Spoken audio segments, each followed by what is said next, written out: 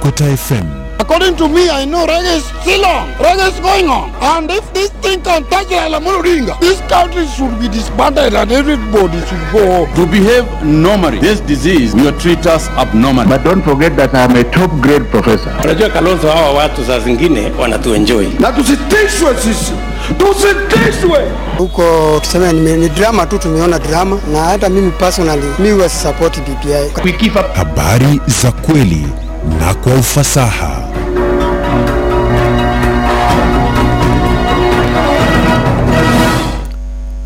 Ni saa 1 jioni majira ya Afrika Mashariki. Natumai unaendelea vyema popote ulipo. Karibu kwa habari za sasa. Jina langu ni Nick Kosgei.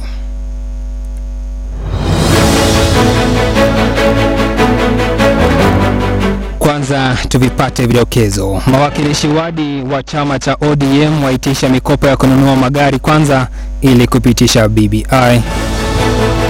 Na Wizara ya Afya yathibitisha maambukizi mapya 153 ya corona. Wanafunzi 13 shule ya upili Shimoto Keyo Kusini wazuiliwa kwa madai ya kuanzisha mgomo.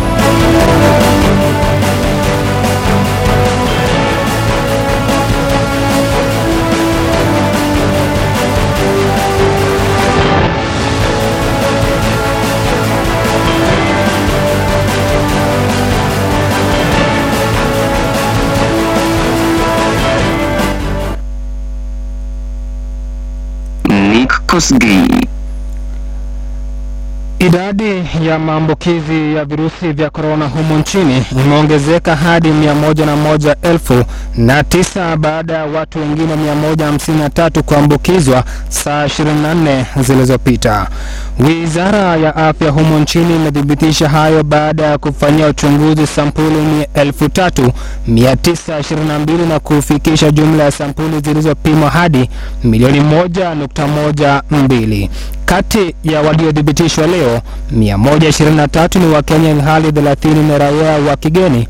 Kijinsia 91 ni wanaume na 62 ni wanawake. Mgonjwa mwenye umri mchanga zaidi ni mtoto wa mwaka mmoja, huku mkongwe zaidi akiwa na miaka 80. Kaunti ya Nairobi imeendelea kuongoza kwa kuripoti idadi kubwa zaidi ya maambukizi mapya 93, ikifuatwa na Mombasa iliyoripoti visa 13, Kiambu 8, Nakuru 6, Turkana 5, Kajiado, Kisumu na Taita Taveta visa 2 kila, Busia, Nandi, Trans Nzoia, Uasin Gishu na Kirinyaga visa 2 kila, Elgeyo Marakwet, Embu, Kilifi, Machakos, Makueni, Meru, Murang'a, Samburu na Siaya vikiripoti kisa kimoja kila.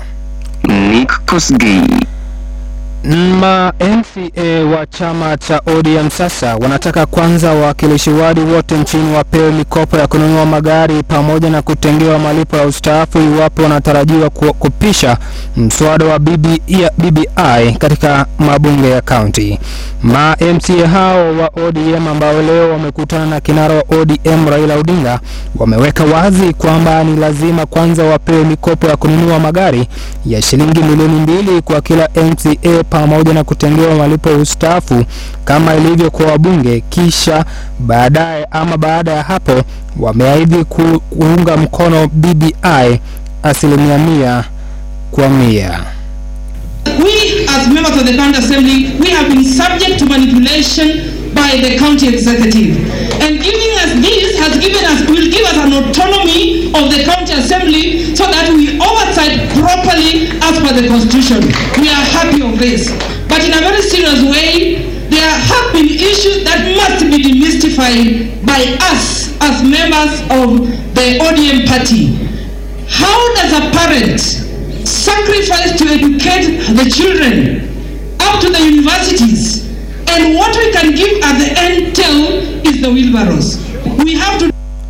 Raila kwenye kikao na wakilishi hao wa wadi amewaahidi watashughulikiwa, huku akihimiza kuunga mkono BBI ambayo pamoja na Rais Kenyatta amesema unalenga kuitumia kuweka mambo sawa hapa nchini. Wataalamu wanasema tu BBI ya kwanza ilikuwa mzuri, lakini ya pili sasa imewaje mambo mengine huko. Hapana. Tumeelezwa kwamba ile ripoti ya kwanza is the primary document. Hii ya pili wanajaza tu. Vile vile kuna sheria 12, 20 drafts legislation ambayo hii ikipita itapelekwa kwa bunge ili bunge ipitishe. Kuna yale vile vile mareports ya zamani, TJRC, Truth, Justice and Reconciliation Commission report. Kuna ile Ndungu Land Commission report.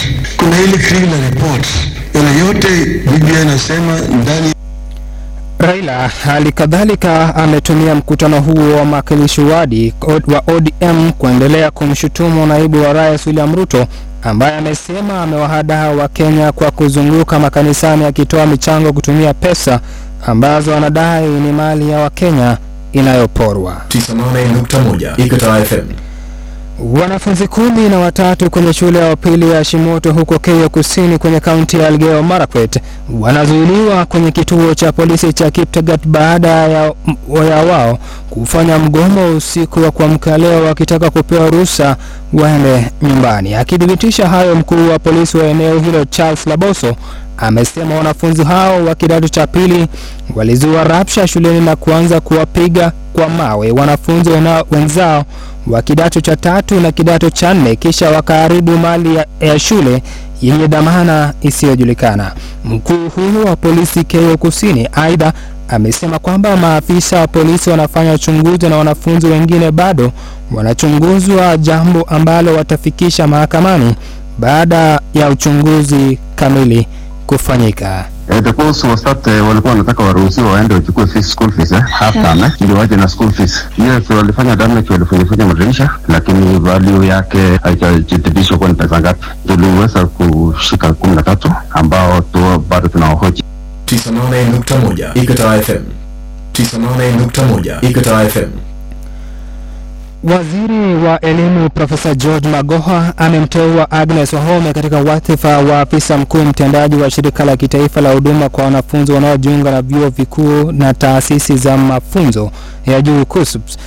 Kabla ya uteuzi huo, Wahome alihudumu kama naibu afisa mkuu mtendaji wa KUSPS baada ya kupendekezwa na bodi ya shirika na kuidhinishwa na Waziri Magoha mnamo tarehe 3 Novemba mwaka uliopita kufuatia kustaafu kwa aliyemtangulia John Maraguri. Baadaye bodi ya KUSP ilianza mchakato wa kuijaza rasmi nafasi hiyo, ambapo ilikaribisha maombi kutoka kwa waliokuwa na nia ya kupigania wadhifa huo. Bodi hiyo ilifanya mahojiano na hatimaye Agnes Wahome akaibuka mshindi na hivyo kuteuliwa rasmi na Profesa Magoha. Wahome alijiunga na KUSP tangu mwaka wa 2018, wakati huu akishikilia wadhifa wa mkurugenzi wa masuala ya utafiti na usimamizi wa maarifa. KUSP ni kitengo cha serikali kilichobuniwa na kupewa mamlaka ya kushughulikia usajili wa wanafunzi wanaojiunga na elimu ya juu kupitia ufadhili wa serikali ili kusomea taaluma mbalimbali. 98.1 Ikata FM. Na kwingineko, viongozi wa kidini wameitaka serikali kuruhusu kuingizwa kwa misaada ya kibinadamu kwa maelfu ya wakazi wa eneo la Kapedo. Mwezi uliopita, Kapedo ilifanya kuwa eneo la usalama spesheli kupitia gazeti rasmi ya serikali kwa lengo la kukabiliana na ongezeko la visa vya utofu wa usalama. Barabara zinazoelekea eneo hilo zilifungwa na maafisa wa usalama kufuatia operesheni inayoendelea na kuwafurusha majangili wanaosemekana kutekeleza uhalifu katika eneo hilo, ikiwa ni pamoja na mauaji ya afisa wa ngazi za juu ya GSU. Kulingana na viongozi wa kidini, hatua hizo zimesababisha eneo hilo kutoingilika na kuwafanya wakazi wengi kukosa chakula, malazi, maji na huduma za matibabu. Wakiongozwa na muungano wa wahubiri wa West Pokot, viongozi hao wamesema wanaunga mkono juhudi za serikali kurejesha usalama katika eneo hilo, lakini wakatoa malalamishi kuwa hali hiyo inawakosesha wakazi pamoja na mifugo wa eneo hilo mahitaji ya kimsingi. Mwenyekiti wa muungano huo, Kasisi Ronald Chunum, amesema operesheni hiyo imehujumu haki za kibinadamu za wakazi wengi wa Kapedo. Chumum amehimiza serikali kutekeleza operesheni hiyo kwa njia ya kibinadamu ili kuepusha visa vya unyanyasaji wa wakazi wasiokuwa na hatia. Kauli ya Chumum iliungwa mkono na Askofu David Kiseton wa AIC ambaye ameikosoa serikali kwa kutumia nguvu kupita kiasi inapotekeleza operesheni hiyo. 98.1 Ikata FM.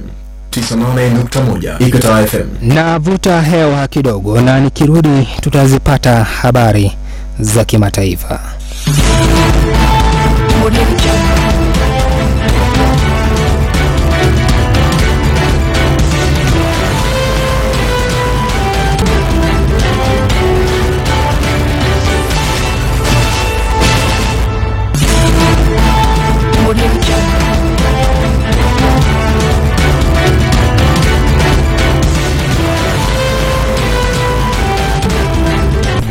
Ni habari za kimataifa. 98.1 Ikata FM.